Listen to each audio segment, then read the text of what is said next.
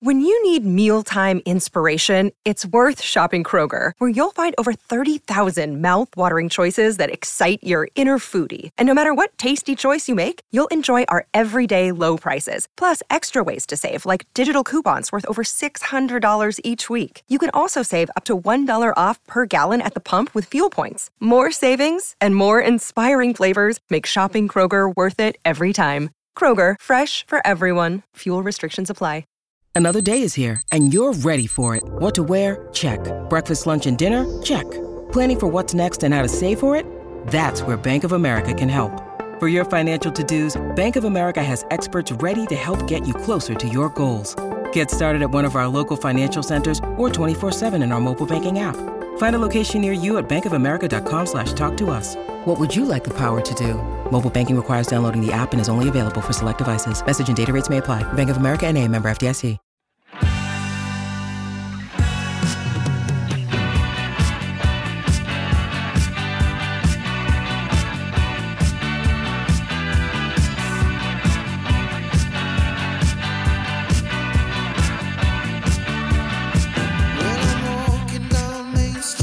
Hello, you're listening to the Not the Top 20 podcast, sponsored by Betfair. We are an FSA award-nominated podcast in the Podcast of the Year category at the Football Supporters Association Awards. And if you're a football supporter or associated with them and associated with the pod by dint of being a listener, why not vote for us? Unless you voted for one of the other candidates, in which case fair play. But if you would like to vote for us, the link's in the description of the podcast. And imagine if we won. We won't, we can't, but imagine if we did. Oh. I'm Ali Maxwell. I've got George Elliott with me. Hello, George. Hello. Quite an entertaining weekend, I felt, across the EFL. I wasn't really on top of it, to be fair. I had my daughter's first birthday party, which meant that I missed a away game for Oxford, which is a short walk from my front door. I had my brother and my dad around who left the party to go to the game, which was a thriller, by all accounts. We'll get on to it later. And yeah, we had a lovely time. So that was nice. But I was playing catch-up yesterday and this morning. I'm now all caught up. She's one of our own. She's one of our own. Eva Alex, she's one of our own. One thing that really stood out for me this weekend, a weekend of incredible knee slides. It truly is. It's knee slide season, isn't it? I must admit, though, I think standards in the knee slide industry have dropped. Is that a pun? Standards in a knee slide? Yeah, I think they've dropped. And they've dropped, which is basically how you get from standing to kneeling. Everything I say is clever, okay? You don't have to point. You don't have to point out every bit of wordplay in every sentence. That wasn't wordplay. My point is, and I'd like to know if you agree or disagree with this, because I think it might just be a sign of me getting a bit old and boring. But about half of them really make me wince now, because I understand the importance of the work that grounds people do. We all understand the importance of having a nice playing surface and working very hard to maintain it. And like around half of the knee slides that we see week in, week out in the winter in the EFL leave huge skid marks. Like, don't leave massive skid marks. The grounds people have to deal with your skid marks. Yes. What's going on? Why do you look so confused? Why do you keep saying skid marks? Well, what else would you call it? Slide marks? Slide marks. Stop leaving the slide marks. Have you taken like a bung from The Guardian in order to stop us from winning the FSA award? Great use of bung. You don't hear that enough these days. I went to a wedding on Saturday, and I'm genuinely not making this up. In the groom's speech, he was thanking everyone that had helped make the wedding what it was. Yeah. And he said, it truly takes a village to put a day like this on. How good is that? And I know that he does not listen to this podcast. Imagine how angry you'd have been if you'd been listening to that speech. You'd have probably cut him off and gone like, "Mate, what are you talking about? There's not. You don't even live in a village." I'd have thought that he'd have taken a bung. Vote for us in the FSA Awards and listen to us for the next hour or so, talking through an entertaining weekend full of skiddy knee slides in the EFL. Cracking weekend in the Championship. It started well on Friday night. Blackburn 1, Preston 2. We'll get to that later because there's loads of nice bits and bobs here. George, hard to know where to start, but I think here's an interesting line. over the last 10 games in the Champ, there are 5 teams averaging 2 points per game or more. Decent chunk of teams performing well. Let's start working our way through them. 2 of them played at Filbert Street / the King Power. Leicester 0, Middlesbrough 1. Back-to-back defeats for Leicester. Yeah, and it's kind of happened in the way that some of us forecast, I guess, where they've had, well... It's taken you 10 words. Some of us. Yeah, Are you a bit annoyed I'm not the only one. that you gave it quite an extended, they're not actually that good, and then by the end of the 9-game winning streak, you had basically rode back and been like, yeah, they're amazing. And like, George from early September would be rolling his eyes at you right now. No, because I think there was a period of time where their performances were very good, but it's just more a case where consistently from game to game, there were too many matches that were on a knife edge. They've had 2 in the last week or so, and against Middlesbrough in this game here, you know, they were probably the better side over the course of the game. Borough had a couple of good chances from set pieces, but it's a case where Iheanacho gets put through with 5 minutes before the Borough goal, dinks Dieng against the woodwork, and it stays 0-0, and then it's Greenwood who manages to score an excellent free kick off the inside of the post from 25 yards. And it's those fine margins that were going their way recently. No, this wasn't the case. This wasn't necessarily the same as the Leeds game previously last Friday night, where they were just worse off. They were just beaten by a better side. This was the kind of game that Leicester had been winning. And we've seen this game take place loads of times, like neither team creating loads of chances, Leicester dominating the ball but not doing a great deal with it. Now, I'm going to do the flip side of that now and just say Leicester have played 2 very good sides in Leeds and Borough, 2 sides who I think most of us consider will likely finish in the top 6 come the end of the season. And they come away with no points from those 2 games, but it's no reason to panic. Like I still think we're going to see plenty of performances from Leicester in the short-term future where they're going to be able to dispatch teams with relative ease. But this is the first moment, I guess, for Enzo Maresca where he's got to prove himself and show himself and that he can get a side out of adversity, because we haven't seen that yet. Leicester's start to the season under him in terms of a points tally was so good, but now back-to-back defeats, no goals in 2 games, and a real lack of creative edge or a real lack of goal-scoring opportunity means that he's going to have to get the players back on board and try and raise their game again. So I'm intrigued to see how that is going to look. And it's also interesting that I guess for the first time where you've looked at Leicester's fixtures and thought, okay, we're going to see them tested here. They've come away with no points from the 2. So certainly in terms of the Championship this season, I think this is pretty significant because it now definitely does feel like the race for the automatic promotions isn't, Leicester are very much within that. They aren't excluded from it, and also to win the title too. Their next game is a home game to Watford after the international break, and Watford are a side that I still maintain, I think, have a general standard that is going to be difficult for teams to beat. Even when they play poorly, they don't concede many chances. So it's a game for Leicester where their fans would be expecting them to bounce back to winning ways, but I have a feeling it won't necessarily be that easy. I feel like Sam Greenwood managed to score an excellent free kick, was possibly not giving it enough. No, that's fair. Absolutely unbelievable strike. Yeah. And so many good reverse angles of it as well, like fan cam stuff from the stands. That's, you're famously not a huge fan of a free kick goal compared to some, and I kind of get where you're coming from, but one of the benefits is that there is time for some people, and we'd hope that not everyone would be filming the free kick, because I think it's better to live in the moment sometimes, but also not angry that certain people do, and there's a couple of videos kicking around. Greenwood's strike, the trajectory, the power and curve on it are just absolutely sensational. So Greenwood, the match winner.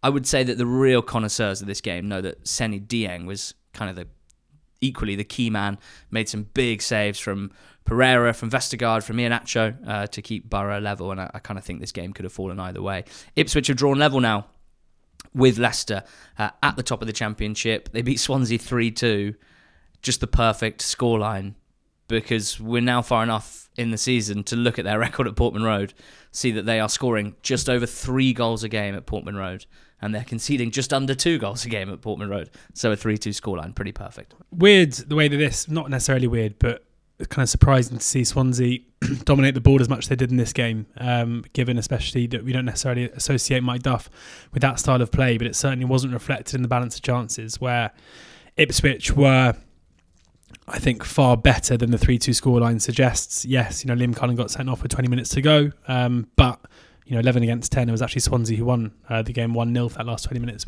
with lower scoring very late on. Ipswich were a constant threat. They went behind, and we've seen them quite a lot of times, I think, because of the high, a lot of goals within their games this season. We've seen them go behind a few times, and it doesn't really seem to faze them at all. The game plan doesn't change. The way they set up doesn't change.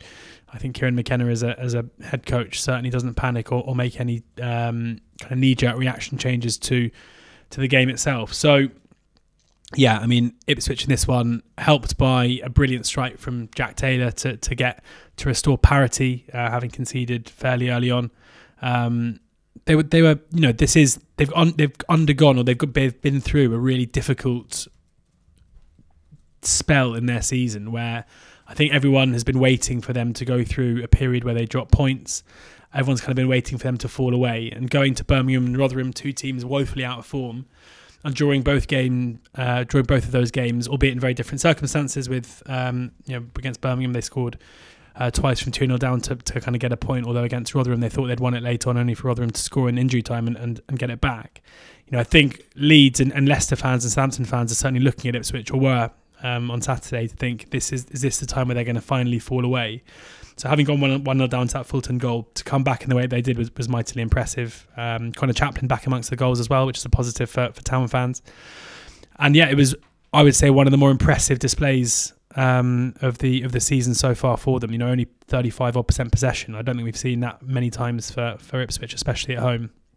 But they're an XG of over 3, loads of shots, creating chances at will, and a scoreline that was flatter them more, probably would have been more befitting of the performance. Jack Taylor, pow! Yeah, great strike. That was an absolute banger. Connor Chaplin scored as well after 4 without a goal. I mean, the amount of shots that he takes is an absolute joke. Chaplin, on opening day against Sunderland, Chaplin took 2 shots. One of them hit the bar. You might remember a lovely lob it was too. Since that day, he hasn't had less than 3 shots in a league game. And he started every game this season. So he's had 3 shots on 7 occasions, 4 shots on 3 occasions, 6 shots 3 times. He had 7 in one game, and against Stoke he took 8 shots. So Chaplin, whether or not he's scoring, is still peppering the goal. And when you have, we talk about finishing quality all the time and streaks and things like that. When you have the quality that he does have in his left foot, even if some of the shots that he's taking are speculative in their nature, he's just as likely, I think, to go on a streak where he scores 4 in 4 as he is to go 4 without. George, Leeds and Saints are both in really good nick. They're part of this over 2 PPG in the last 10 games batch. They both won 2-1. Leeds beating Plymouth 2-1 at home. Saints beating West Brom 2-1 at home. Which of those do you want to go out first? I think Saints West Brom is an interesting game for loads of reasons. Again, looking at the kind of way that the game flowed, I personally, looking at this game, would have anticipated that we would see Southampton really dominate the ball. This is Russell Martin, this is Southampton, this is a team who I think have completed the most passes alongside Leicester in the whole of the EFL, against the West Brom side, who often, as we spoke about last week, are very, very capable or very happy out of possession. Yet when you look at the kind of possession stats, it was 53% Southampton, 47% to West Brom, and part of that is because, of course, Saints went ahead very early through a Will Smallbone finish from, was deflected into his path. He's not Finnish. He plays for the Republic of Ireland. Well done. I saw you think, am I going to say that? And you were like, no, and then you decided to say it anyway. Which means it was a beat late. Yeah, and then it was a kind of, we didn't see, we saw West Brom from that position try and press Saints more than we necessarily would have expected to. And they did okay. And when Carl Bartley got the equaliser, it felt like it was on the balance of play. After they'd missed a couple of chances, Brandon Thomas-Asante at the end of the first half, possibly with the best one.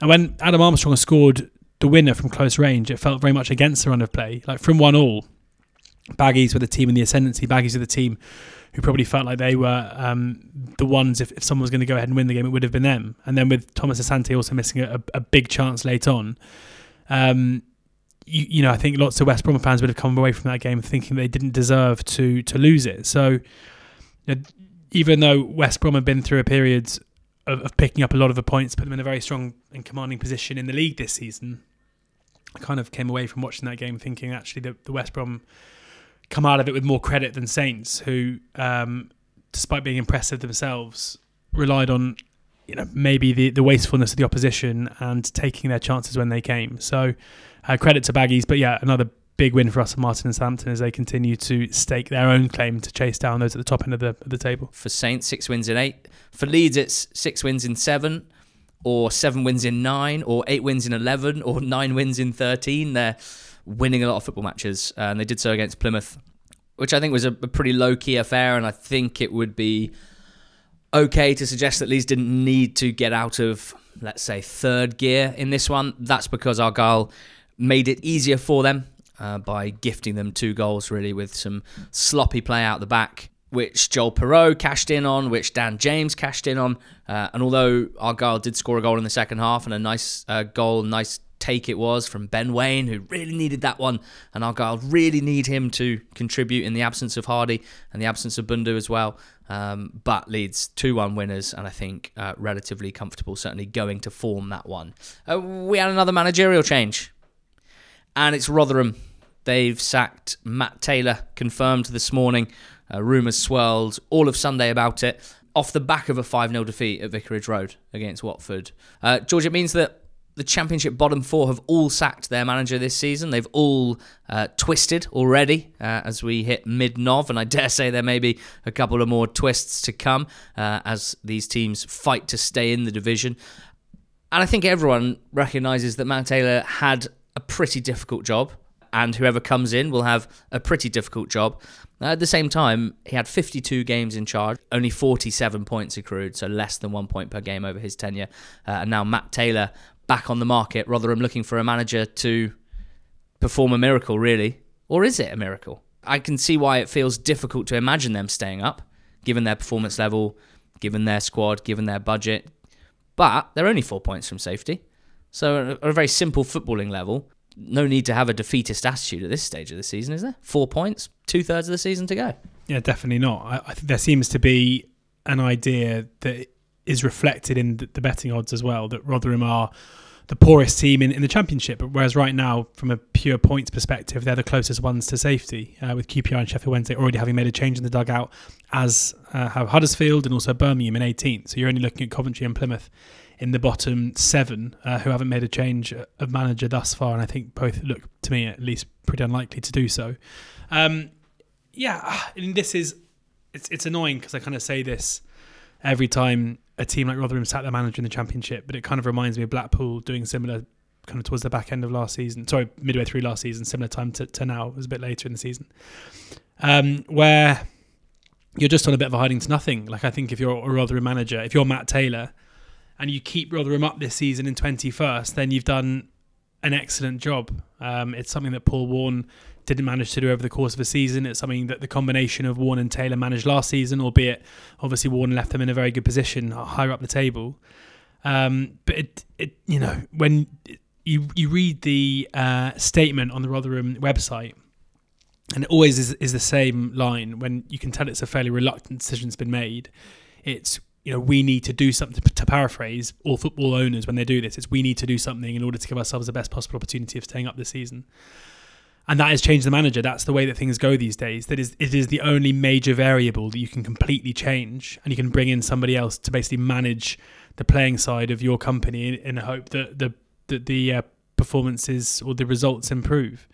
I think he's really hard done by. I don't think his reputation, in my eyes at least, has done any harm whatsoever. I think the job he did at Exeter was magnificent. And when you go into Rotherham, I know I can understand why it's a very hard job to turn down. I'm sure there's financial implications for Taylor that make making the switch from Exeter to Rotherham worthwhile. You look at Mark Bonner, who was the other manager strongly linked to that job at the time, and you think the chances are, it feels like now, to me at least, that is his role at Cambridge coming under threat? And if he does leave Cambridge, he's not going to be getting a Championship job anytime soon. So you can understand why he'd take it. But I know that Rotherham fans look at their squad and they believe that they're good enough to be out of this mess, and they believe that another manager could do better.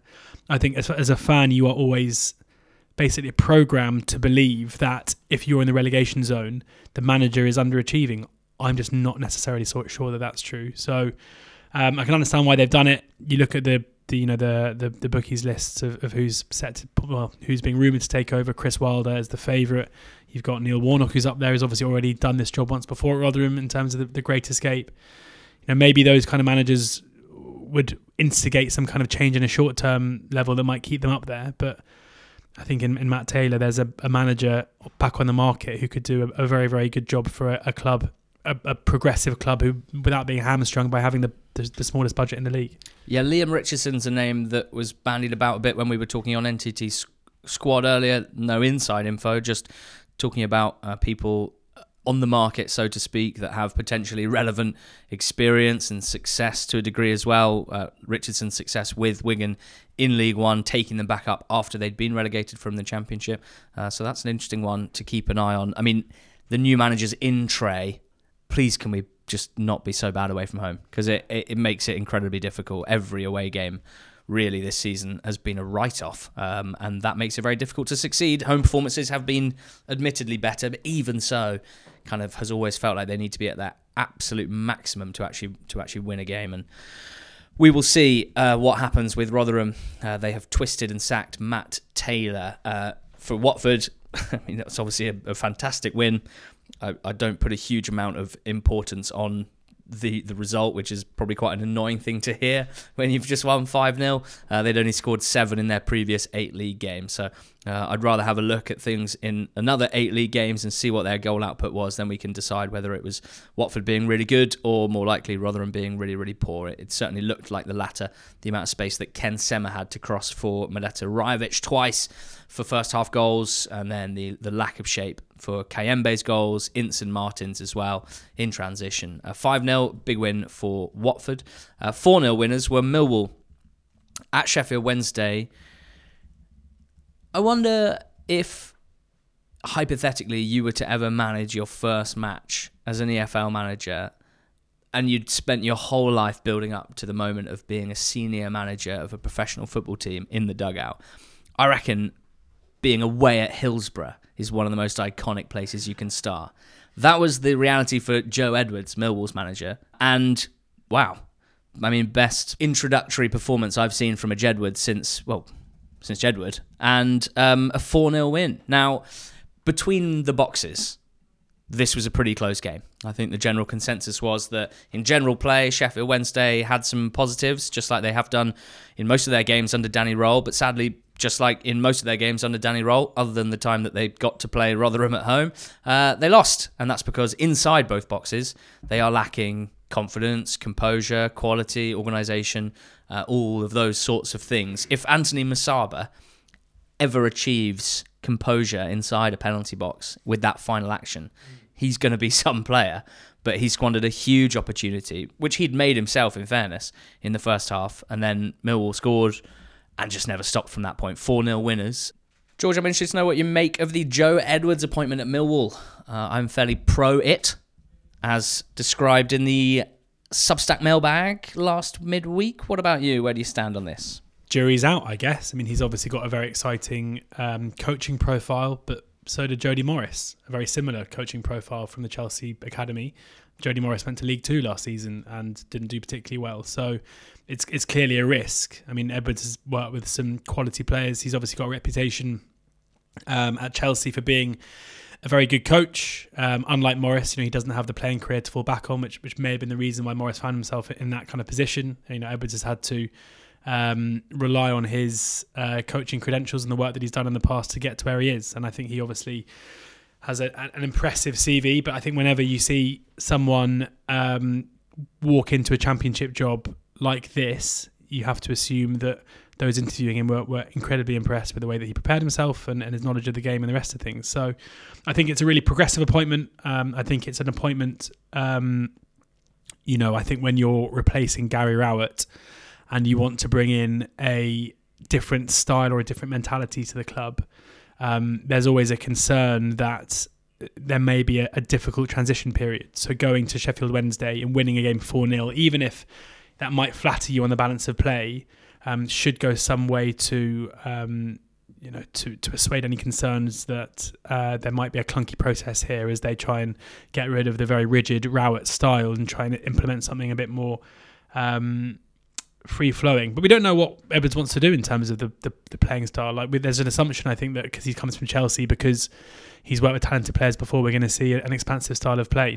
Sheffield Wednesday dominated the ball in this game. He's only obviously worked with them for a week or so we don't know how they're going to play going forward. But it looked to me like they were very good in transition in this game. They were good at pressing high, winning the ball high, and creating chances on the break. So that in itself feels to me like a better fit for a team like Millwall, who are never going to possess the most star quality or the most technical ability in the Championship, because naturally their budgets aren't going to be able to compete with those parachute payments. So, yeah, excited. I mean, if it was a Nathan Jones appointment, for example, we'd probably have more to say because we know more about him. With Joe Edwards, it's just let's be excited to see what we're going to see.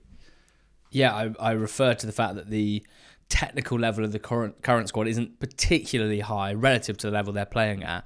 And so any immediate changes to the team's in-possession approach may need to be soft, as you say.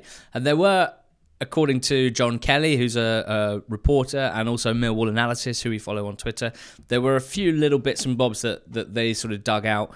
John Kelly tweeting that Casper Denore, who's Millwall's midfielder, completed 11 more passes against Wednesday than in any other game this season. So the play going through Denore a little more than it has done in any other game this season. And also little things like Jake Cooper completing more short passes than in any other away game this season. Cooper known for being quite accurate with his long passes forward, but being asked to pass a little shorter than in other away games. Millwall Analysis saying it was clear to see there was an emphasis on getting the centre mids on the ball, even if it was just a bounce pass to bait the press. So much better to see than a hopeful ball into the channel. So the perfect first afternoon for Jedwards, for the Millwall fans. Happy days for them at Hillsborough. Friday night we saw Blackburn 1, Preston 2. Really fun game. Just both teams giving it a good go. Alan Brown scoring an absolute beauty in the first half, latching onto a long pass from Brad Potts. The first touch, exquisite. The second touch was a powerful finish on the half volley past the goalkeeper. Too powerful for him. And then Blackburn came to play between the 43rd and the 90th minute.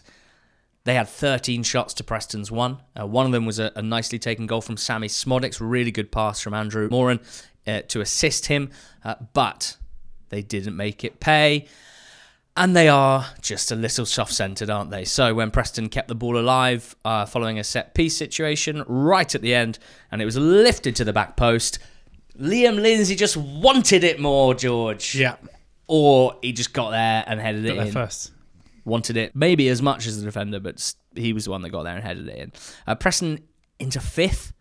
Their season is confusing to look back on because they had such a strong start, then they had a pretty extended period of poor form, and now they've won this one against the run of play, and they're in 5th.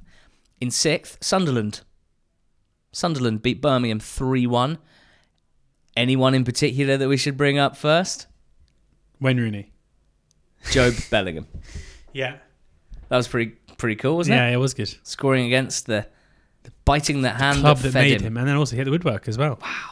My interestingly, I saw, as I mentioned earlier, had my daughter's birthday over the weekend, and my 12-year-old nephew who listens to the pod, hello Dash, we played football in the park and we were walking back, and he said to me, "Is Joe Bellingham the real deal? Like, is he like going to be incredible?" Yeah. And I was like, "No, I don't think so." Oh. And I just like, well, no, I don't want to be negative, but it's interesting, and it kind of made me think that Sunderland have been so clever here, where like Joe Bellingham is obviously a very good player, and they spent, what was it, £3 million for him. Yeah. But because there is this perception that he's Jude's brother, I think that's not a perception. Sorry, because he is Jude's reality. Because there's this idea that he's related to Jude Bellingham. No, because he's Jude's brother, I think there may be a perception that he is going to be like Jude Bellingham Mark II. Yeah. And from what I can see, even though he definitely has his brother's incredible knack of being in the right place at the right time and in the box that Jude had at Birmingham, I don't think there's any suggestions necessarily that he's going to be, a Ballon d'Or contender in the future. Like, this was obviously, it was a great... He started every league game for Sunderland this season. He turned 18 like a month ago. Yeah.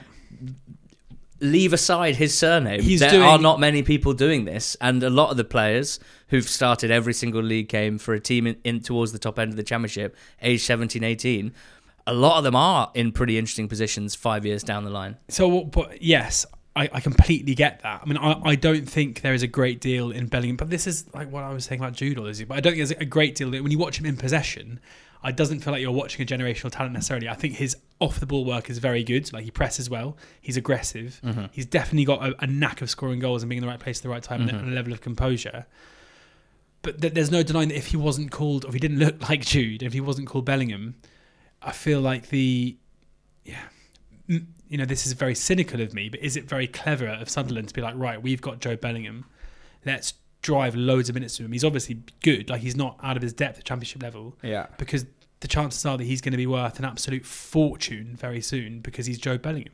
I take your point completely. I also think, albeit I played a bit of devil's advocate there, I see a lot of instances of, like wonder kid culture online is almost always the next best thing in the world. This is the best player I've ever seen. There's often, and this is where our great friends at Scouted Football are the real deal, there isn't often that much actual thought put into in-depth scouting of players. Yeah. And I'm just talking from a media perspective here, from a social media perspective. There isn't always that much thought committed to what a player's good at, what they might not be good at. That's normally quite important. And to what extent that might impact them as they move up the levels. There's normally this just acceptance that X is a wonder kid and should reach the very top of the game. Of course, we know that doesn't work. So I like that you're not just going down that route, because it would be a lot easier in our position to just get loads of numbers by going Jobe Bellingham's the next Jude Bellingham. Should we just do that instead? Yeah, but I think the talent that he's showing is highly, highly impressive. I think if you are committing tons and tons of thought to it and holding him to literally the highest standards that you can hold anyone to, because Jude Bellingham is one of the best young players of all time of his age. The one thing I would say that's very different clearly to me is like, and it's hard to explain it, is like a certain level of physicality in terms of covering the pitch, in terms of just being, Jude Bellingham is just relentless, isn't he? Yeah. And then, the physical level that he has now isn't surprising given where he was at when he was 16. Now, I don't think that Jobe is showing that level of physicality. That would probably be my main thing. And so because on the ball, technically, I wouldn't say they look that different from when Jude was 17. But they do play in, like, I couldn't think of two more different teams than the Birmingham that Jude played for and the Sunderland that Jobe's playing for. And I think slightly different roles as well. And I think if you'd put a 16-year-old Jude Bellingham into this Sunderland team, it would have been wild, I would have thought. But, maybe what we are saying here, because this is, as you say, this is an unfair bit of analysis from me on a player who isn't his brother and therefore shouldn't be held to that standard. So let's say from now on, let's appreciate Jobe Bellingham for what he is, not for who he's related to. There's no denying that. It was obviously a big moment for him to score against the team that sold him. And I remember when Sunderland bought him, a lot of Birmingham fans were there saying, we've had your pants down here. You just bought him because he's Jude's brother. Whereas actually, I think now from a business level, I'd be amazed if Sunderland didn't make a fair few quid off Jobe at some point. There's an argument we should just be calling him Jobe because that's what he wears on the back of his shirt. And when Tony Mowbray was asked about it, he said it's about trying to create his own identity. And I now feel so bad. No, but it's a good conversation. Please don't listen to this, Jobe. It's a relevant conversation for us to be having in our position as EFL talkers. For Sunderland, two significant things. Basically, every time they win at home with a confident, broadly dominant display, that is significant because last season they only won 7 of 23 at the Stadium of Light. They won less than a third of their home games, still made the playoffs. So it's not an obvious thing to think that if they could turn the Stadium of Light into a net positive for themselves, then they should be, replicating last season's finish, if not better. They're not finish. Much better. George. Yeah. Cardiff 2, Norwich 3. Diff. Double nap on the betting show with Cardiff. So maybe we cursed them. I guess this was always going to happen, eh? Yeah. Quite a messy game. Norwich take the lead. Cardiff take the lead. Norwich take the lead. 3-2. What a game for Christian Fastnacht. Yeah, class. He scored the opening goal that put Norwich 1-0 up. Norwich put in a far better display here for whatever reason. I mean, I seem to be the curse of Cardiff City at the moment. Twice I put up on the betting show. There are only 2 home defeats this season. But after 4 consecutive defeats, after a winless 6 games, Norwich just kind of turned up here. And even though they went 2-1 down, having taken the lead after goals from Josh Bowler and Callum Robinson, both were kind of fairly poor defensively, I would say, from a Norwich point of view. It was real one-way traffic after that. I mean, Carlin Grant had a one-on-one down the left-hand side, which he made a meal of, but that was kind of, and that would have put them 3-1 up, Cardiff. But it was a pretty rare chance. I thought Fastnack showed some really good persistence with the equaliser, where he kind of managed to get onto the ball and spin and put a cross in, which Wintle diverted into his own net, and then Adam Ida scored 2 minutes later with John Rowe having his shot saved into Ida's path. So this is, I think, big for David Wagner, gets them back into winning ways. A disappointment for Cardiff City to lose another home game. Interestingly, this Norwich, and maybe this is just a sign of a club enduring a difficult time. I noticed not a single squad number from 1 to 11 in Norwich's starting lineup on Saturday. Wow. No 1 to 11s. No 1 to 11. So we've got that's horrible. 12, man. 16, 17, 20, 21, 23, 26, 27, 31, 35, 50. I would love to know if that, I mean, we'll have to ask Oily Sailor if that is the highest mean average of a starting lineup ever. That's lovely. I'll ask him. I see him every Thursday. I'll ask him on Thursday. There you go. We'll find out right now if he listens to the pod. Hull beat Huddersfield 1-0. They huffed and they puffed. Seri, Twine, Philogene, Tufan and Delap all had opportunities. Huddersfield, for their part, I mean, it was like a training ground game, defence v attack, where they'd been told just to be the defence, except it wasn't that. It was a competitive championship match, and Huddersfield are really struggling to provide any sort of attacking thrust whatsoever at the moment. The shot map for this one really sums it up. Just a lot of orange at one end and 1 or 2 solitary light blue shots from pretty low tariff areas from Huddersfield. In the end, Hull got a winning goal. Delap with a nice finish, kind of skidded it into the far corner, in off the post, I think, or just into the side netting. Good finish from Delap, who's obviously enjoying himself at Hull, been given a bit of time and a bit of patience and a bit of love from Rosenior, and he's repaying him with some important goals. I don't really know where I stand on Hull overall. I was wondering if you have a particular grasp on them. I know they beat Leicester away, but given the way that game played out, it was backs to the wall in the main. I want to see them with a real statement victory against like a top 10. They've gone to Leicester and beaten them 1-0. Yeah. I want to see another one, right? But where they do what Liam Rosenior basically wants them to do, which is dominate the ball, score a load of goals, keep the ball, work the ball, play the ball through the thirds, all that stuff. I want to see a real statement from them. Yeah, it doesn't feel like they are a side necessarily who have that in them. Like, even though I think Rosenior deserves a lot of credit, because what he's built is a heavily possession-based side, but built upon a very, very strong foundation. Like, they're defensively very good. Like, if you look at Russell Martin's sides in the past, the fallibility with them is that, yes, they retain the ball very well, but they often get caught playing out from the back, and that frustrates people. With Hull, I can't really remember an occasion at all this season where that's happened. Yet they are the side. I mean, they don't have the level of player of a Southampton or a Leicester maybe to dominate the board as much as they do. Like, you look at Leicester, who go to the Riverside on Saturday and just completely dominate the ball against Borough. Like, I don't think Hull will be able to do that, but they are a side who we know will always play through the thirds. We know they're a side who always keep the ball down and play out from the back. However, they do that from a very strong defensive unit, which I think is their biggest benefit. And even though I agree they haven't, the Leicester result was obviously the best. They've also been beaten and well beaten by Ipswich and by West Brom, but they have had some pretty big results. Like, they went to Blackburn and beat them 2-1 away from home. They went to Stoke and beat them 3-1 away from home. They're statement status ish. Well, they're just like, they're that's the kind of wins. No, mate, that's fine. I'll stand down. I think they are legitimate playoff contenders that will probably be relying on some other sides dropping off rather than being able to do it themselves. In the same way that we've seen, we saw Huddersfield get to a playoff final fairly recently. We saw Sunderland, march into the playoffs last season when that wasn't necessarily expected. I think Hull fit that bracket where they need to be taken seriously. And I think Rosenior himself, if you were to list the 24, it's about 35 now, but all the managers from the Championship so far this season and rank them, I think Rosenior would have to be very near the top.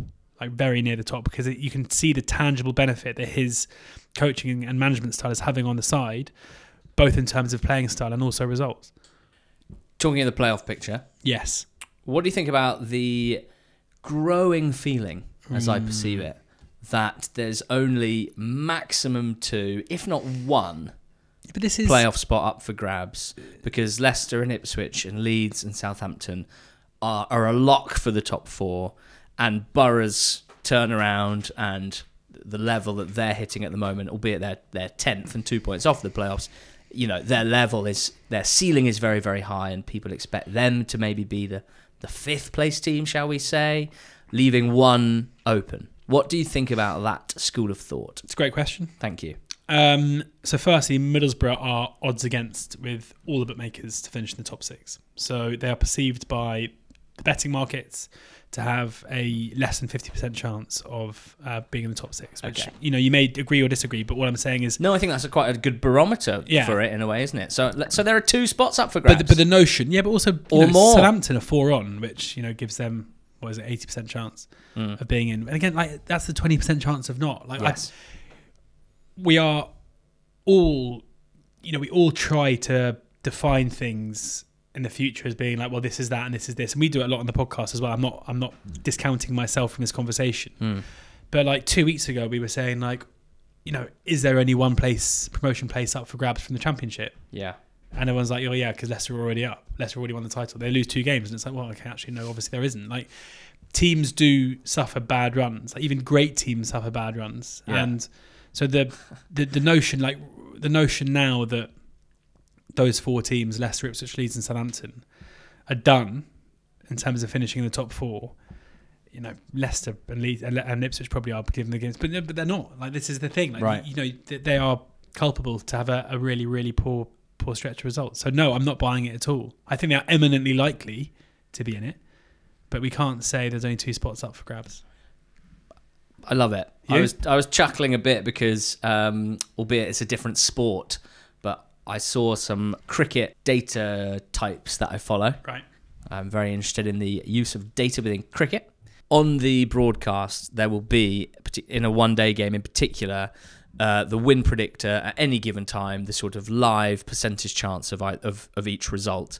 And there's this great rise of Kohli's amazing innings the other day, Glenn Maxwell's amazing innings the other day, of part of the celebrations on social media from the fans of the team that win, screenshotting and sharing the win predictor when it said their team didn't have a particularly high percentage chance of winning. Yeah. And then celebrating it and I think the phrase that someone used was, Kohli, he's the only one that can beat the win predictor.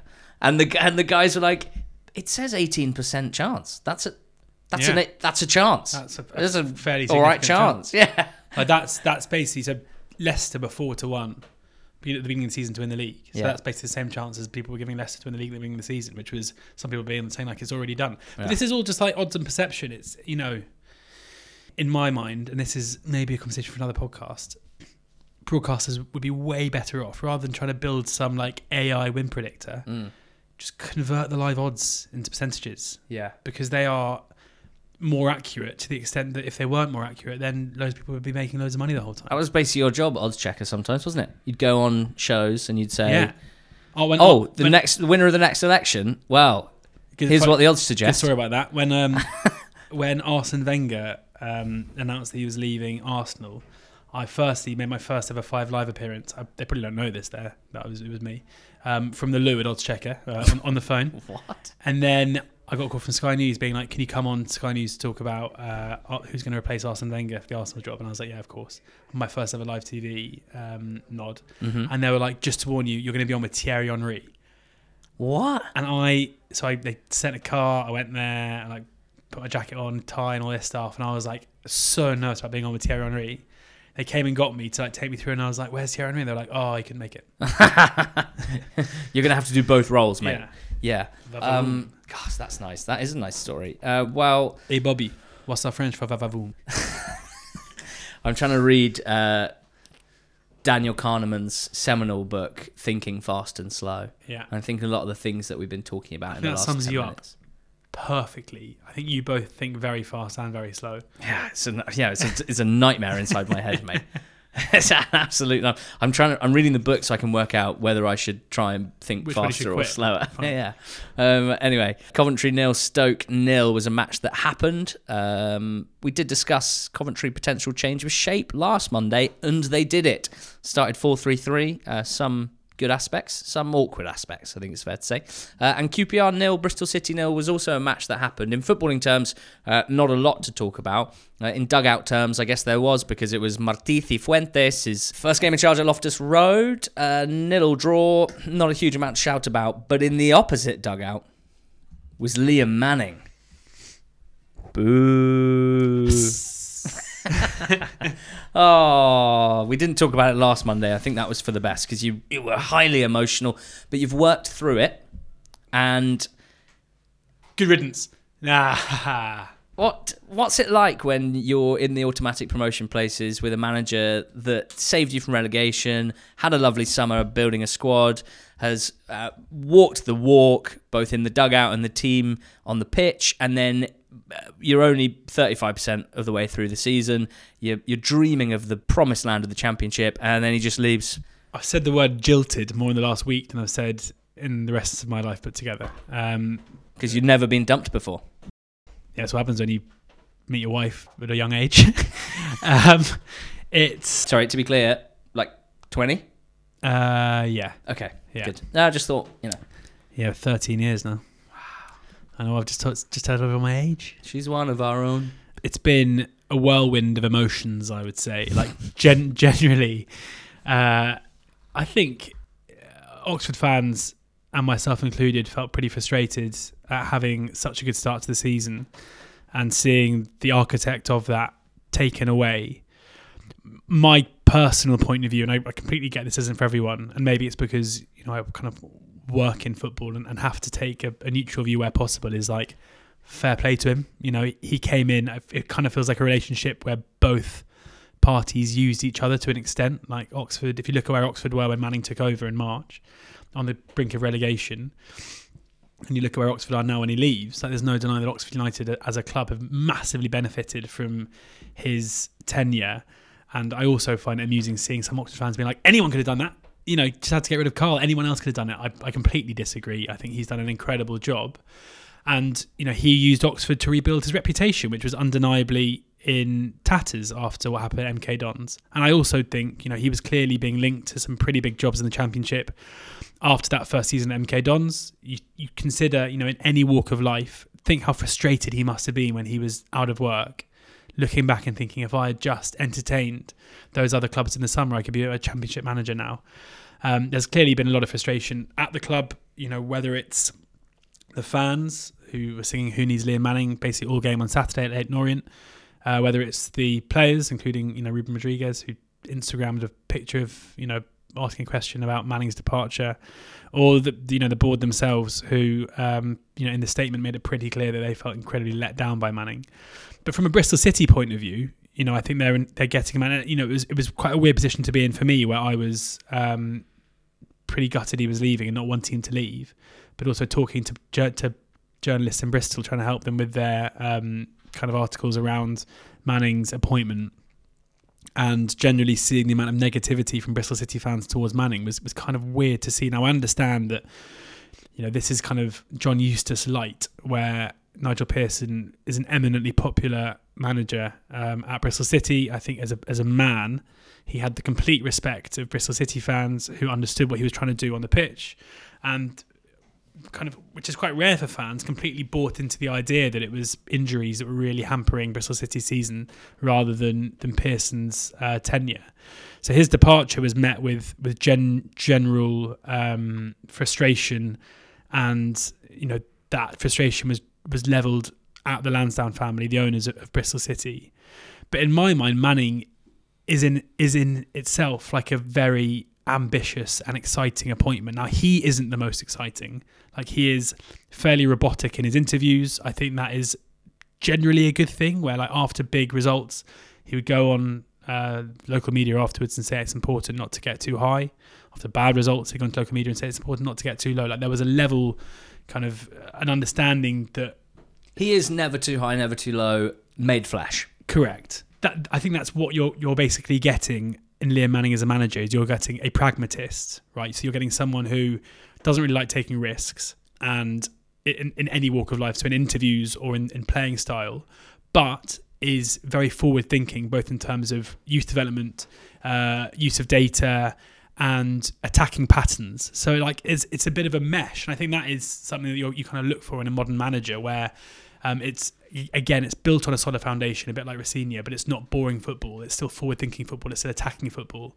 And my opinion in terms of manager searches is that you should look to recruit a manager who is on their way to the top. And it wouldn't be a massive surprise if Manning is a Premier League manager in waiting, and Bristol City have hired someone who they hope they can join him on that ride up towards the top end. So yeah, to Bristol City fans, I would just say be patient. The issue is that they're it's a big chalk and cheese appointment in terms of personality type with Pearson, who tried very hard to win fans over. Like, I don't think that will be the case with Manning, but I do think once he starts to get results and starts to improve the performance levels of certain players, then the buy-in from the fans should come soon after that.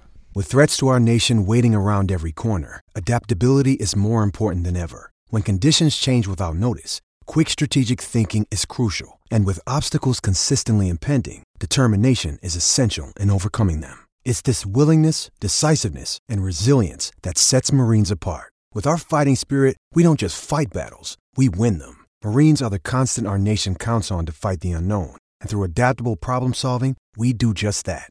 Learn more at marines.com. In League One, Pompey drew at the very top, and Oxford are now getting back around them. In and indeed around them. Oxford now 1 point behind Pompey. Portsmouth's 2-2 draw at Charlton saw them suffer what they have done to so many teams recently. An injury time goal scored by Conor McGrandles. Will Norris, the Pompey goalkeeper, had a bit of a gap at his near post all game here. Alfie May and Conor McGrandles making the most of it. I dare say that for Portsmouth, the loss of Regan Poole, probably their best player this season, probably one of, if not the best player in League One this season, to an ACL out for the season is almost more damaging than the dropping of 2 points, I would suggest, in this game. But it means that Oxford pulled 1 point behind them.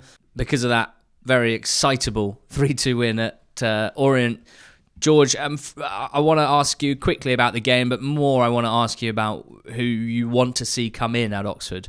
What sort of profile you want to see come in at Oxford, what you think this situation calls for. I'd be very interested to hear that. But just for a minute, I'll let you talk about Ruben Rodriguez.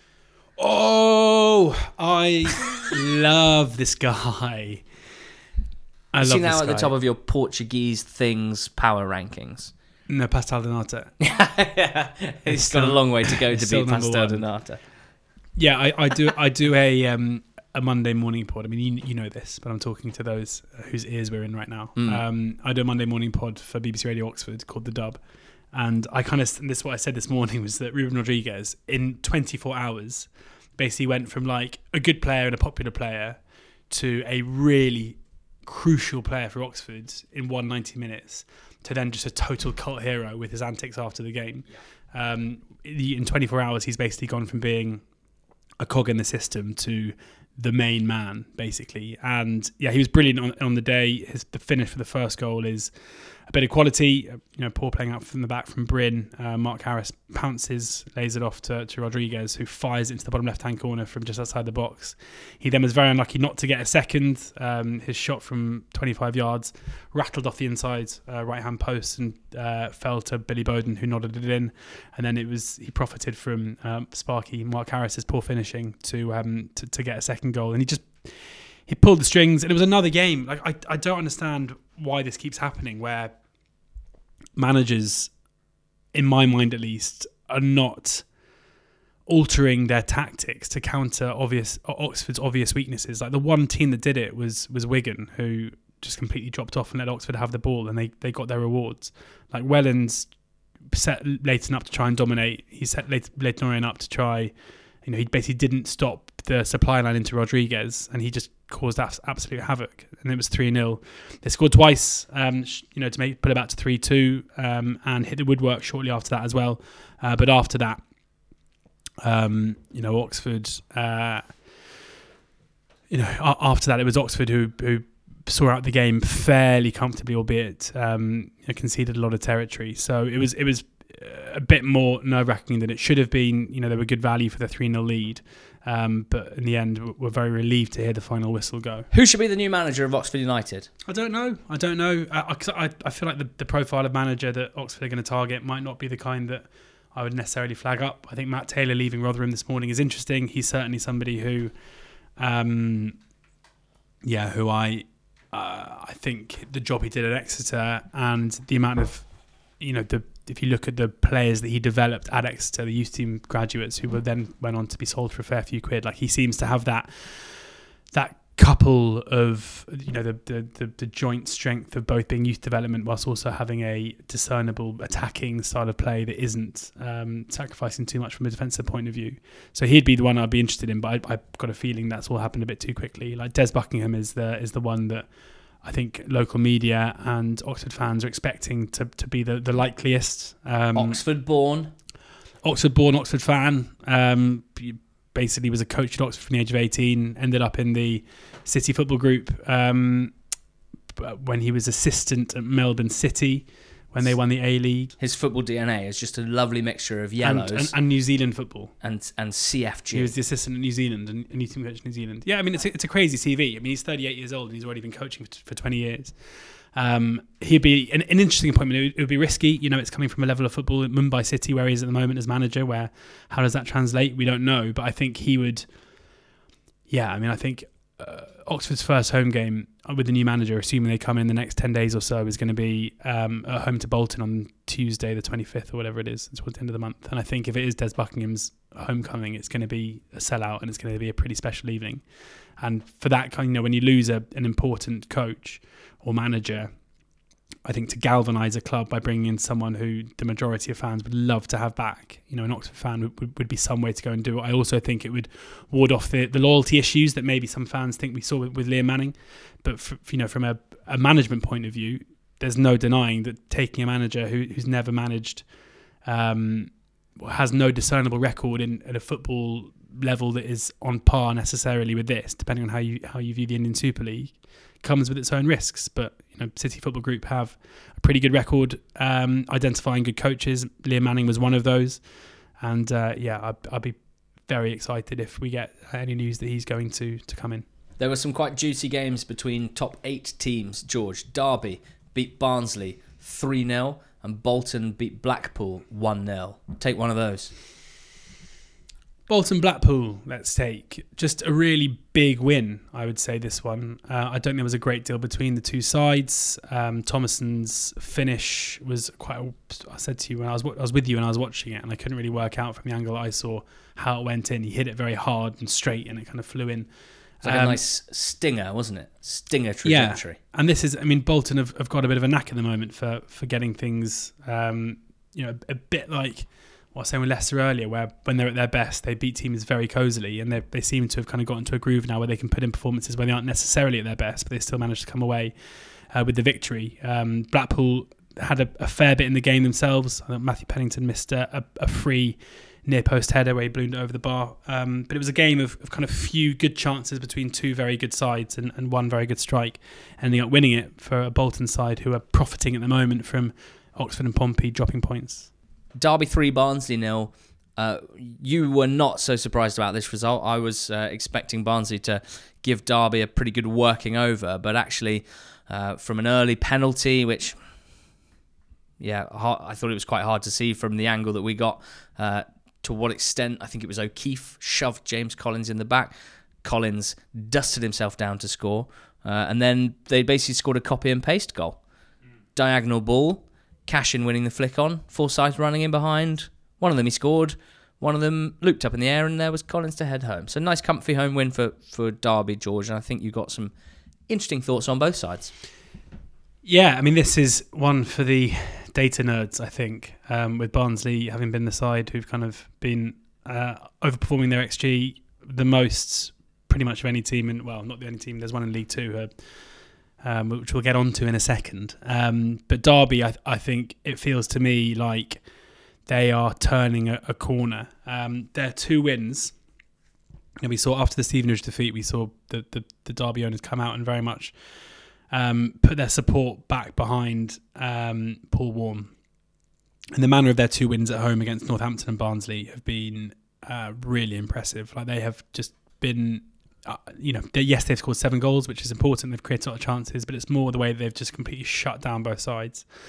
And that, I think, for me, has been the biggest concern with Derby, especially in games against kind of the better teams. You look at the Oxford defeat, you look at the Bolton defeat, like an inability to have that really solid foundation. Whereas both against Barnsley and Cobblers, it felt like Warne had that platform from which that they could attack. Like, yeah, you mentioned the penalty, which obviously gave them a decent start in this game. But yeah, you look at, it was total XG was 3.2 to 0.5 against Barnsley. Against Northampton, it was 2.4 to 0.2. So if they're going to be posting those kind of numbers consistently, then I think we're going to see an improvement fairly soon, and it would make sense that they would as well. It's 3 home wins in a row without conceding a goal, and you look at the fixture list to come. They go to Reading next up, and they host Bristol Rovers, then away trips to Port Vale and Leyton Orient. Like, they've gone through a difficult patch, and the fixtures suggest to me that if they continue the level of form they're on now, it's not going to be long till they're pushing their way towards the top. I was just going to say concern about Barnsley, who, as I say, I think have been in a false position for the majority of the season and need to improve. Peterborough 5, Cambridge 0. About as one-sided as it gets, this. Ephron Mason-Clark at the double, Kwame Poku at the double, Ricky J. Jones playing well through the middle. Johnson Clark-Harris has been sort of shunted to one side for the moment, on the bench for the last 4 games. After his move to Bristol Rovers fell through on deadline day, he did start that next game and maybe 1 or 2 after that, but Peterborough seemed to have decided that either for motivational reasons or footballing reasons or just for development reasons, Jones is the one that they want to be playing at the moment, and he's part of a super dynamic, speedy, skillful front 3 now. 85 league games he's actually played for Peterborough now. Ricky J. Jones is a name that we've heard about for many years, mainly from Dara McAntony, saying that he's the next Ronaldo, R9, but only now really getting starts, and I think it's quite exciting. The most important thing to know about Ricky J. Jones is that his surname is Jones. There is a double barrel in his name, and it's his first name, and his first name is Ricky Jade. Good. And a lot of people get caught out with that. Is that Richard Jade? Ricky Jade Jones. Yeah, I know, but you know how normally Ricky is short for Richard? That I've never considered the idea that you could nicknameify the first part of a double-barreled first name. Why not? Anyway, it's not. His name's Ricky Okay. J. Jones. Cool, thank you. Thanks for asking, though. Cambridge need to be careful. I know that you mentioned earlier about Mark Bonner and his job security. My assumption is that his job is about as safe as it could be for a manager overseeing a team that's obviously struggling for points, partly because he got a new contract a couple of weeks ago, but also because last season Cambridge went through a very extended period of poor form and they stuck with him and it paid off and it worked and it was the right thing to do and Bonner got them out of it. I think they see him as the best leader of their football club in terms of being the head coach, so I'm sure they'll do the same here. But performances and defeats like this against local rivals obviously make it harder to hold your nerve. A couple of narrow away wins now. Wickham 0, Stevenage 1, or Carlisle 0, Bristol Rovers 1. Yeah, looking at Wickham Stevenage, it was obviously a game that was blighted by a couple of serious-looking injuries to Luke Leahy and Brandon Hanlon, both taken to hospital. It sounded like from Matt Bloomfield's interview after the game, like there was positive news from both in terms of both of them being, sent away from hospital and recuperating at home. So I really hope both of those two are okay. And it meant this game didn't finish till nearly 6 o'clock on Saturday. And you always wonder with games like that where there's been, significant worry if it has an impact on the game itself. And it looked like it might have done here because there wasn't much in terms of goalmouth action for either side. Wickham, those players who saw two of their teammates taken off were poorer than we're used to seeing, because I think they've been really impressive recently, especially in possession. Stevenage took a chance, and there was a game of a few chances until Hemmings failed to convert a late one to make it 2-0. So not a great deal. I don't really learn a great deal from either side, really, and I think you can almost, given the circumstances, maybe just say this was a poor game due to stoppages and maybe just the human aspect of seeing a couple of serious injuries. A sensational first touch from Hemmings in the build-up to Reed's winning goal for his assist there. I would talk about poor games. I think Carlisle 0, Bristol Rovers 1 fits the bill. In fact, the winning goal, which was an own goal by Sam Lavelle, who slid in to block a low cross from the right, only to see the ball loop up off his knee or his thigh or his something or other and fly into the goal. And just a disgusting goal that should never be the winning goal in a professional football match. And I don't think there was a huge amount in the game either way, but it kind of...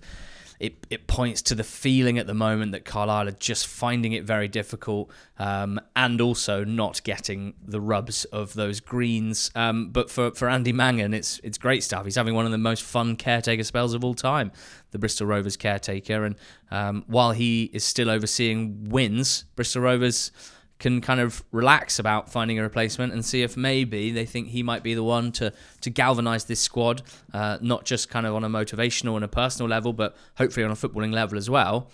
A couple more wins like this, and they really do get quite close to the playoffs. So Bristol Rovers winning 1-0 at Carlisle. Fleetwood beat Exeter 3-0. Now, Exeter have now lost 7 games in their last 8, only 1 point in 8 games. They've lost 6 of those 7 defeats by 2 goals or more. They've lost 6 of those 7 defeats without scoring. All is not well at Exeter, and I dare say it doesn't help Gary Caldwell that his very popular and successful predecessor, Matt Taylor, has just been sacked by Rotherham in the league above. But I'd prefer to talk about Fleetwood under Johnson. Lee Johnson, to be specific, because it certainly feels better, Fleetwood, under Lee Johnson. And now we're 10 games in, 10 league games, we can look at the numbers. 15 points, 1.5 points per game. Healthy return, considering where they were when he took over. 15 goals scored, 1.5 goals a game, and 15 goals conceded. And they've only failed to score in 2 of those 10. So I feel like, George, we can say pretty definitively now, 10 games in, Lee Johnson at Fleetwood has been a good thing. Yeah, for sure. And I don't think it's a massive surprise. Like, I know there was there was a lot of pre-season pessimism around Fleetwood. I think a lot of that was due to Andy Pilley and him being sent to jail. Like, when your owner's being sent to prison, that's probably not a great reason to get excited about your football club. And Scott Brown last season seemed to have quite a promising first campaign. But like, you look at the squad and you look at the team, and you even look at the team that Johnson put out for this one. Like, there's a lot of quality in this side. There's like a lot of proven, I would say, League One quality in this side. You look at the goal scorers. Ryan Broom has been a positive player at this level for a long time. Sarpong Wiradu's shown over the last 18 months or so that he's a really promising player. Jack Marriott leading the line is someone who all season has been a really good. He's stayed fit and he gets into good goal scoring positions. Jaden Stockley is the target man. Like, there's enough quality in this squad. Danny Mayer as well. There's no way they should be down where they are. And again, with Lee Johnson, I think, given the job at Sunderland, maybe there's a bit of complacency about the fact that he is a very good coach who's achieved success in the past and has built some really good attacking football teams. So I don't think it's a massive surprise that the transition from Brown to Johnson has been one that has seen an improvement when you look at what he's working with, and I think it's probably fairly sustainable. Although, let's see what happens with those streaks, because we know that Streaky Lee, if he's anything, he's fairly streaky. We haven't necessarily seen it so far. The fixture list has been relatively kind. They've done what they needed to do against teams in that sort of bottom 8. I mean, they're still in the relegation zone, but I think it feels like they're operating at a level above that right now. They have got a horrendous, mid-December till end of January, so there could be a bad streak around that time. But no, I've been really impressed, and just looking at the tactics behind it as well. You talk about the personnel. I think the way that he's going about it is good to see. It's a 4-3-3 with focus on wide build-up, but not wide build-up as in get the ball wide and sling in crosses. In fact, one of the big decisions, as I perceive it, that he had to make was do you play Jayden Stockley and Jack Marriott up front? They're presumably both on pretty hefty League One wages because of their pedigree, but playing Jayden Stockley and Jack Marriott up front because of the profiles that they have, one of them being a real poacher type and one of them being a real target man type, and neither of them being particularly like complete or well-rounded forwards in terms of the other aspects of the game. If you're going to play them up top, you have to play either 4-4-2 or 3-5-2, and generally you're going to have to try and get the best out of them, which means trying to hit Stockley's head or chest quite a lot. And that didn't necessarily fit the bill of how I thought Lee Johnson would approach things, and he hasn't. In fact, Stockley is very much a bench option at the moment. Marriott is the number 9, and he is poaching very, very well. But the build-up's all done down the sides, really. It's a 4-3-3 with a deep central midfielder, and then outside centre midfielders. On Saturday it was Mayer and Broom, playing really wide on the left, Mayer on the right, Broom, combining with the fullbacks, Earl on the left and Rooney on the right. And then wide forwards as well. They've got a decent group of them. Omakere, Phoenix Patterson, who scored a nice free kick, Junior Coutinho, who we've spoken about quite a lot. Whoever it may be, they've got that 1v1 quality and talent as well. So I like the approach. It's looking good, and it's working for Fleetwood. Cobblers beat Burton 2-0. Needed this one, I think. Burton's really positive October is now firmly in the rearview mirror. Poor performance from them, and Northampton worthy winners.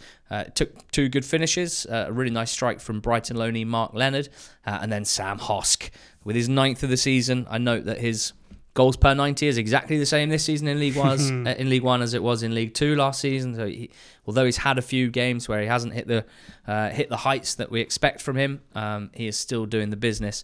And yeah, Northampton really needed that win and got it. I think I read out the stats between the other week about Burton, their bad start and their amazing October, and the conclusion was basically the underlying numbers didn't look much different. You often say that teams are a reflection of their manager, and Mamre is obviously such a front-footed personality, a really like emotional leader, and I wonder whether, in that sense, a club like Burton going through kind of really high spells of form, and then the other side of the coin might be not unsurprising. We will see how that goes from here. And then Shrewsbury 3, Reading 2. George, Reading 2-1 up heading into injury time, but they've lost every single away game this season, and this was the latest. It is, I mean, for Reading fans at the moment, having seen them squander a 2-0 lead over Pompey, draw the game 2-all, lose the game 3-2, and then do it again at Shrewsbury, who are a side that, you know, don't score many goals. You'd think if you want to take a 2-0 lead against somebody and see it out fairly safely, they'd probably be the team that you would choose. Really disappointing for them. Another individual error, it seems to be the case, I guess, because it's a young side, it's likely, but it was Harvey Nibbs this time who was caught in possession after Smith and Ballard had put Reading ahead. Sam Smith-Ballard's often pretty sad, and this was another one that followed that line. But for Shrewsbury, it's a big win, and it's a 3-2 victory for them, especially against a side. You know, for Shrews, it's got to be a case of trying to ensure that they are safe this season. They've got a manager in Matt Taylor who maybe would have come under some pressure if they hadn't won this game. But I think the story from this is Reading's continual inability to get over the line. And for Ruben Sellers now, you know, we don't know what's going on right now. There seems to be, I read Mark Bowen put out a statement on the official Reading site last week that suggested that conversations are still ongoing with regards to prospective owners. He said that the club are no longer under embargo after the HMRC bill was paid, although for the next 3 windows they won't be able to pay any fees or compensation at all in recruitment. It's just a really sad situation at the moment for Reading, both on and off the pitch. Lincoln drew 1-1 with Port Vale, and Cheltenham by the same scoreline, 1-1 drew with Wigan. In League 2 we had 2 new managers in the dugout, and how's this for a quirk? Their teams both conceded in the first minute. In fact, for Stephen Clemence, the new Gillingham manager, the first ever game at senior level, no period of clemency for Clemency. A first minute concession at Wrexham. Look, we both think that the extent to which the owner, Brad Gallinson, has been public particularly through his Twitter account, about style of play and putting such emphasis on what he thinks is a necessary change of style of play, puts potentially unnecessary pressure on a manager because everyone knows it and it's it's easy to measure against. But actually measuring style of play is maybe not as easy as some people think. And also to focus on style of play, particularly on a short-term basis, can lead to you missing actually really important things. We see it a little bit with Wayne Rooney at the moment, where albeit performances and results are genuinely poor, it is not helped by the fact that the club said certain things when sacking John Eustace and hiring Wayne Rooney, which become easy sticks to beat you with. So, Stephen Clemence has been an assistant to Steve Bruce, a first-team coach for Steve Bruce on a couple of different occasions, and he's tasked with turning Gillingham into this nice technical attacking team. They've scored fewer than 1 goal per game this season, so there's a bit of work to do. But you have to still be strong defending your own box, and Gillingham were definitely that under Neil Harris. They weren't that here. Now, it's hard against Wrexham. They have a massive team. Ollie Palmer and Ben Tozer both scoring, both big guys, both attacks that came down the sides and deliveries into the box. I'm not saying it's easy. Wrexham are very, very good, but Gills need to be quite careful, I think, that in their pursuit of great football, they don't throw away certain bits of the foundation and start sliding. It's an interesting job for Stephen Clemence because it's a good job. Gillingham clearly ambitious. They have an impressive squad, and there's plenty for him to get his teeth into. But this was a disappointing start. Wrexham chugging along nicely with 5 wins in 6. Just looking very strong all over the pitch, aren't they? You know, those early matches where they conceded 5 with Ben Foster in goal. That'll be a great episode for the doc now, I think we can say, but it's not going to make much of a difference. I think they have a really good team, really good players, pretty strong in all areas, and likely to go up in the autos. 2-0 win against Gills. What did you make of Bradford appointing Graham Alexander to replace Mark Hughes? They also conceded in the first minute of his first game and lost 2-1 to Barrow. Yeah, I wouldn't say I'm particularly enamoured with the appointment. He's someone who did a good job at Salford, of course, has done previously good jobs at Fleetwood and Scunthorpe.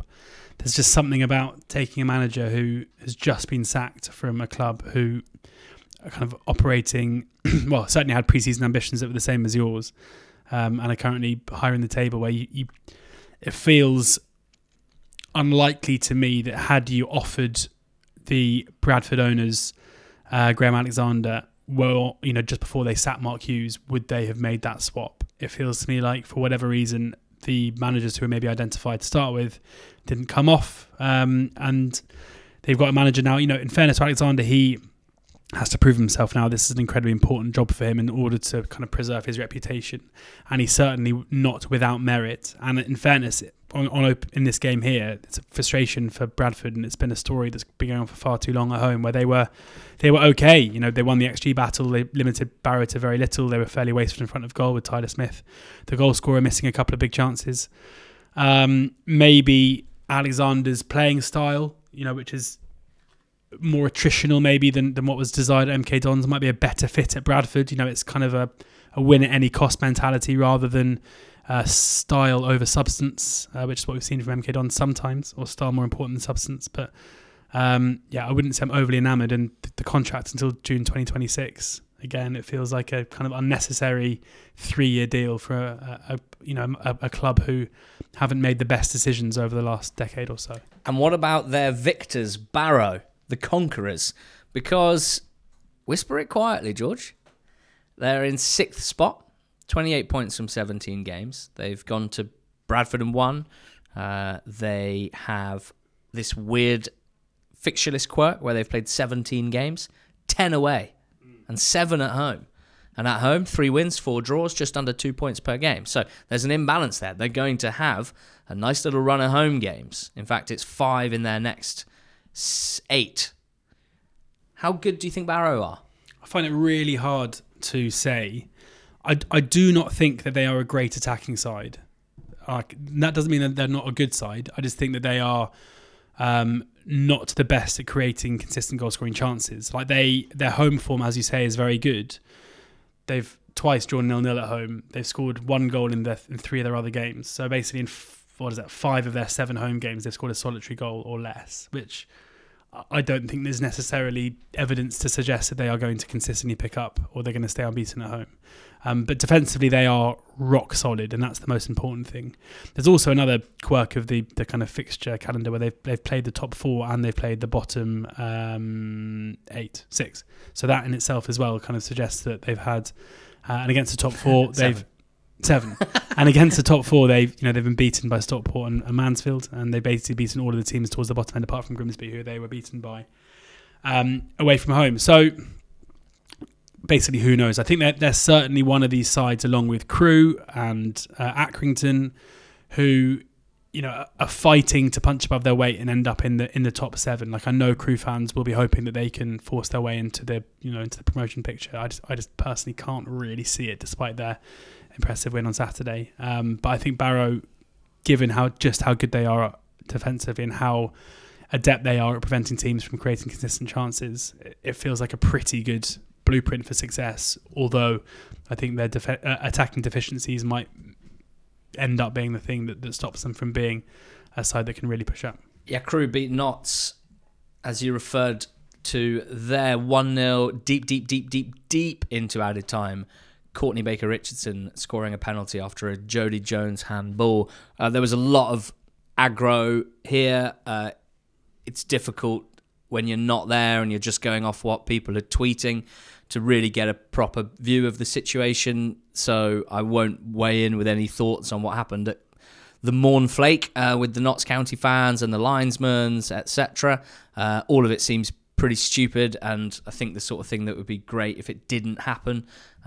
It was an even game before the penalty. Probably a draw would have been a fair result. Crewe had more shots inside the box, but Notts had a chance or two of their own. But Crewe get the win.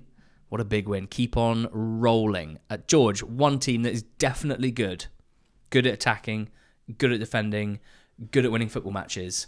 Stockport County league leaders. 4-2 winners at Swindon. 11 in a row. 11 wins. And now you are livid about this, aren't you? Eh? You are livid about the lack of media coverage from the MSM about Messi, this. Suarez, Neymar. No, MSN. No, about the how incredible an achievement this is, and nobody's talking about it. Like, I was on the tube into work this morning. Oh, God. Not a single person was talking about Stockport's 11 in a row. It was all about cabinet reshuffles. Which is a disgrace. Yeah. Which is a disgrace, because it's absolutely insane what they're doing. Like, are people just... Why is there not more being talked about? Winning 11 league matches in a row is sensational. And I wanted to know what the record for the longest winning runs are, all time, but also ideally of the modern era. I remember Jack Grealish's / Dean Smith's Aston Villa won 10 in a row a couple of years ago. I have found from someone called Liam Richardson, not that one, on Twitter, a list of EFL records, and the record in the EFL for consecutive league wins, Preston North End, Manchester United and Bristol City in the years 1950-51, 1904-05 and 1905-06. So back in the early 1900s, 14 in a row was so possible that 2 teams did it in consecutive seasons. What a sport. What a mad sport that must have been. Even more nuts, mate. Yeah. Right? Yes. 13 league wins in a row has happened 6 times. It happened twice in the same division in 1891-92. Goodness me. Sunderland and North End, as if you could forget. 1892, the next year, Birmingham City. What the hell was going on between 1890 and 1906? That this number of teams were able to rattle off this number of consecutive victories. Absolutely nuts. We also had 13 wins from Spurs in Div 1, 1959-60, Newcastle Div 2, 91-92, and Reading in 85-86. But in the year 2000 and onwards, in this millennium, Luton Town and Charlton Athletic, the only teams to have won 12 games in a row. So if Stockport win their next match, they will be equaling the record of Luton and Charlton of 12 league wins in a row. They're at home to Colchester United on Saturday, and then Newport the one after to go for 13 in a row. I really want it to happen. I think this is absolutely awesome. I think even in the time we've been doing the pod, how many amazing teams we've covered, and none of them have won 11 in a row since we've been doing the pod. It's absolutely sensational. And they beat Swindon. No Olafe or Louis Barry on the score sheet, which is unusual. That had only happened once in the previous 14 games that either Barry or Olafe had not scored. It was Collar, it was Camps, it was Bailey, it was Wootton. The return of Kyle Wootton, as you talked about on the betting show, is big for them, massive for them, literally, because physically he's pretty massive, proper good target man type. But I think Odin Bailey's interesting as well. 23 now, one of those guys who's always considered a very talented kid at Birmingham, capable of spectacular stuff, but didn't quite find a home, didn't find consistent minutes at senior level. Maybe playing for this team with solid foundations is perfect for someone like that to thrive, because he's had some great assists this season, shown great vision, but he's got this spectacular strike in him as well. It was a cracking goal. Salford 1, Mansfield 2. I think if we're celebrating 11 wins in a row, how about 16 unbeaten to start the season? Ooh. 8 wins, 8 draws, 4 wins in a row for Stags. I enjoyed, because I'm on Football Weekly tomorrow morning, and Max Rushton tweeted saying, any questions for the guys, EFL questions? Yeah. And someone just replied saying, praise for Nigel Clough, which I thought was a good question. And I agree, because he does deserve immense praise for what they're doing. This was another tricky game for Mansfield, going to a Salford side whose performance levels have, I think, drastically improved over the last few weeks. Like, credit to those at the club who've retained the faith in Neil Wood, because I think we are now seeing a team that I'm pretty confident are going to be absolutely fine this season and probably have enough about them to challenge the top 7. And, you know, with Matt Smith, they have the top goal scorer in the league and a really big threat. And Mansfield were able to navigate this challenge. You know, Jordan Barry scored the first. Matt Smith did what he does and kind of stooped. He stooped whilst the defender jumped and he headed the ball home. Keeler Dunn scoring a very rare goal for him, given that it was from 5 yards rather than 25 yards. But they had to stand up to a barrage. It's not often that we've seen Mansfield have to deal with this, where in the second half, Salford piled on the pressure and Mansfield had to kind of take evasive action in order to make sure that they managed to come away with all 3 points, and they did it well. So their record is impressive. In terms of the top 3 from here, Mansfield have obviously been a cursed side for much of the last five years or so in League 2, but I'd be very, very surprised from here if they manage to blow this, because they are consistently so good. Wimbledon got a much needed win, beating Doncaster 2-0 in the Don derby. 5 shots to 8 in this game, 2 shots on target to 1. So not a classic, but the difference was Ali Al-Hamadi, who had only scored in 2 of his 13 starts this season, despite having the second highest XG per 90 in the league behind Macaulay Langstaff. It has been feast or famine for Al-Hamadi in this calendar year, because in the first part of the year, at the end of last season, he scored for fun. This season, he was experiencing the other side of the pillow. But his second goal was amazing, disrupting the centre-back, getting on the ball, latching onto it, and then firing it into the top corner. I wanted to show some love for the movement leading up to his first goal as well, when corner came in, got pumped straight up in the air, and while everyone stood still to see what would happen, Al-Hamadi made a dart to lose his man, get into the 6-yard box, and the ball was headed across and he tapped it in. So let's see what happens from here. I think we both believe that there's a chance that this could signal the start of a serious run of form. He does so much more than score anyway, so even if he isn't, he's still providing a lot to the team, creating chances, dribbling, carrying the ball, winning fouls. Really, really quality player and the match winner here. George, big game down the bottom. Tranmere had 10 points from 16 games. Forest Green, 13 from 15. Both of them looking nervously upwards as the teams above them start moving away from them. Tranmere get the win, 3-0 to bring themselves level on points with FGR. Yeah, and I think for Nigel Adkins, it's not often that you see a manager appointed as caretaker, and you can kind of feel that the club are just kind of waiting for a good run of results in order to give Adkins a job. And they went on a really poor run and were beaten in 4 consecutive games, and they still gave Adkins a job, which felt like a really punchy show of faith in someone, of course, who's got a big reputation in the game. And they were pretty impressive here. You know, I thought Forest Green were very poor until they were 2-0 down, and then the red card came, which didn't help their case at all. The first goal was an own goal from Tranmere before Christian Dennis made it 2-0 shortly after half-time. There'll be massive frustration, I think, for Forest Green now that they were up, they went to a side so short of form and a relegation rival, and were unable to really hurt them when it was 11v11, or basically until game state dictated they could come into it a little bit. And again, you look through the Forest Green side. I mean, Forest Green only had one player who started the game from 1 to 11. And he was sent off. No. But I know I've already done this on this pod, so I know it's a bit repetitive. But like Deeney, Moore Taylor, Darbo, like there's enough quality surely in this side to be better than what we're seeing right now. I feel like they really lack substance, and that's a very annoying thing. How can a team of Troy Deeney lack substance? It's hard to define, isn't it? Minerals would be another word I would use, but I don't really know how to define it, but I think you notice it when you see the way that they respond to hardship, their reaction to going behind, their reaction to difficult periods in games is not good enough. I see an absence of substance and an absence of minerals at Forest Green. And ironically, it's not sustainable. That is at their very core.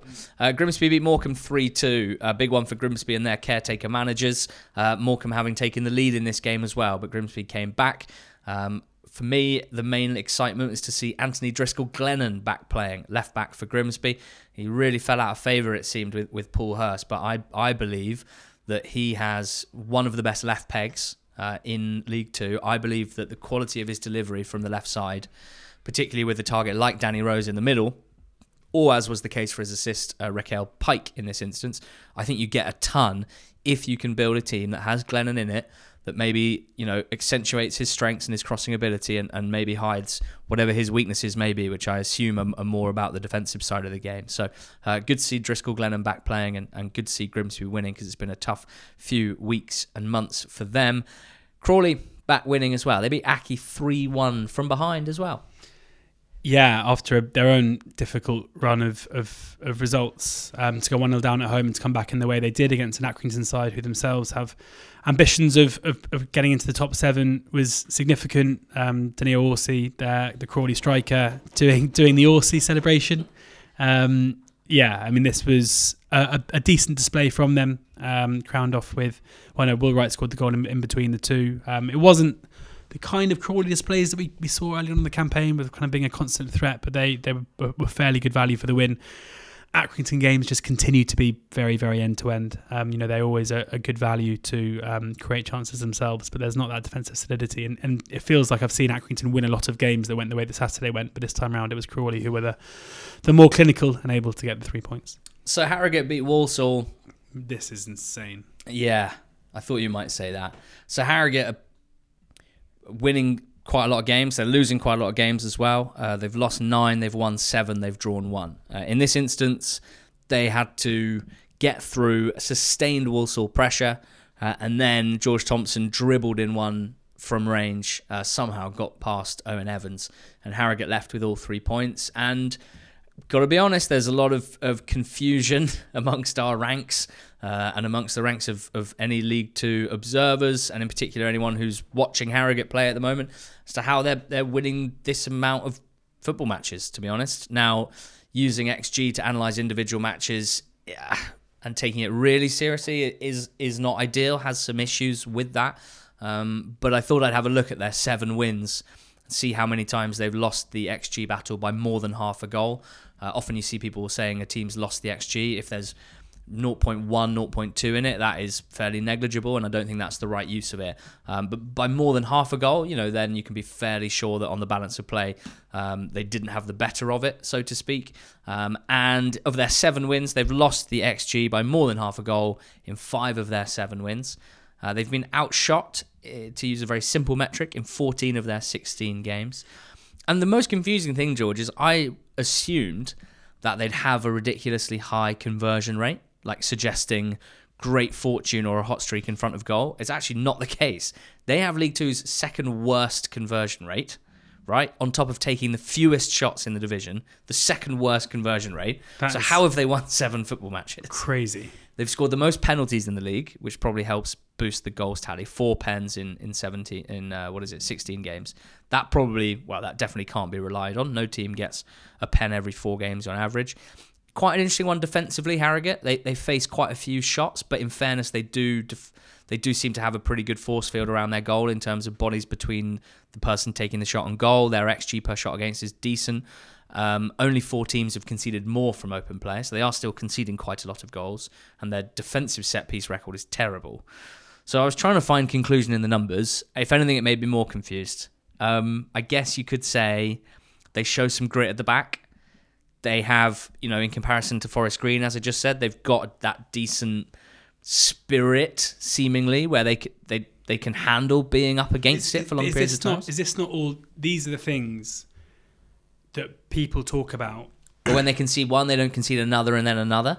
Yeah, I mean, that's something, I guess. That's what I'm talking about. But the grit and the spirit, I think, are almost inventions to explain the unexplainable. Well, I was trying to explain it, and that's where I came down. Exactly. So there you go. But I would just say that I think of grit and spirit can take you so far, and eventually that grit or spirit will probably wane. And I still, I don't want to stick the boot in because I still think that what Simon Weaver does at Harrogate to make them competitive at League 2 level is absolutely incredible. But I think it is a matter of time until Harrogate go on a pretty lengthy winless run unless their performances improve.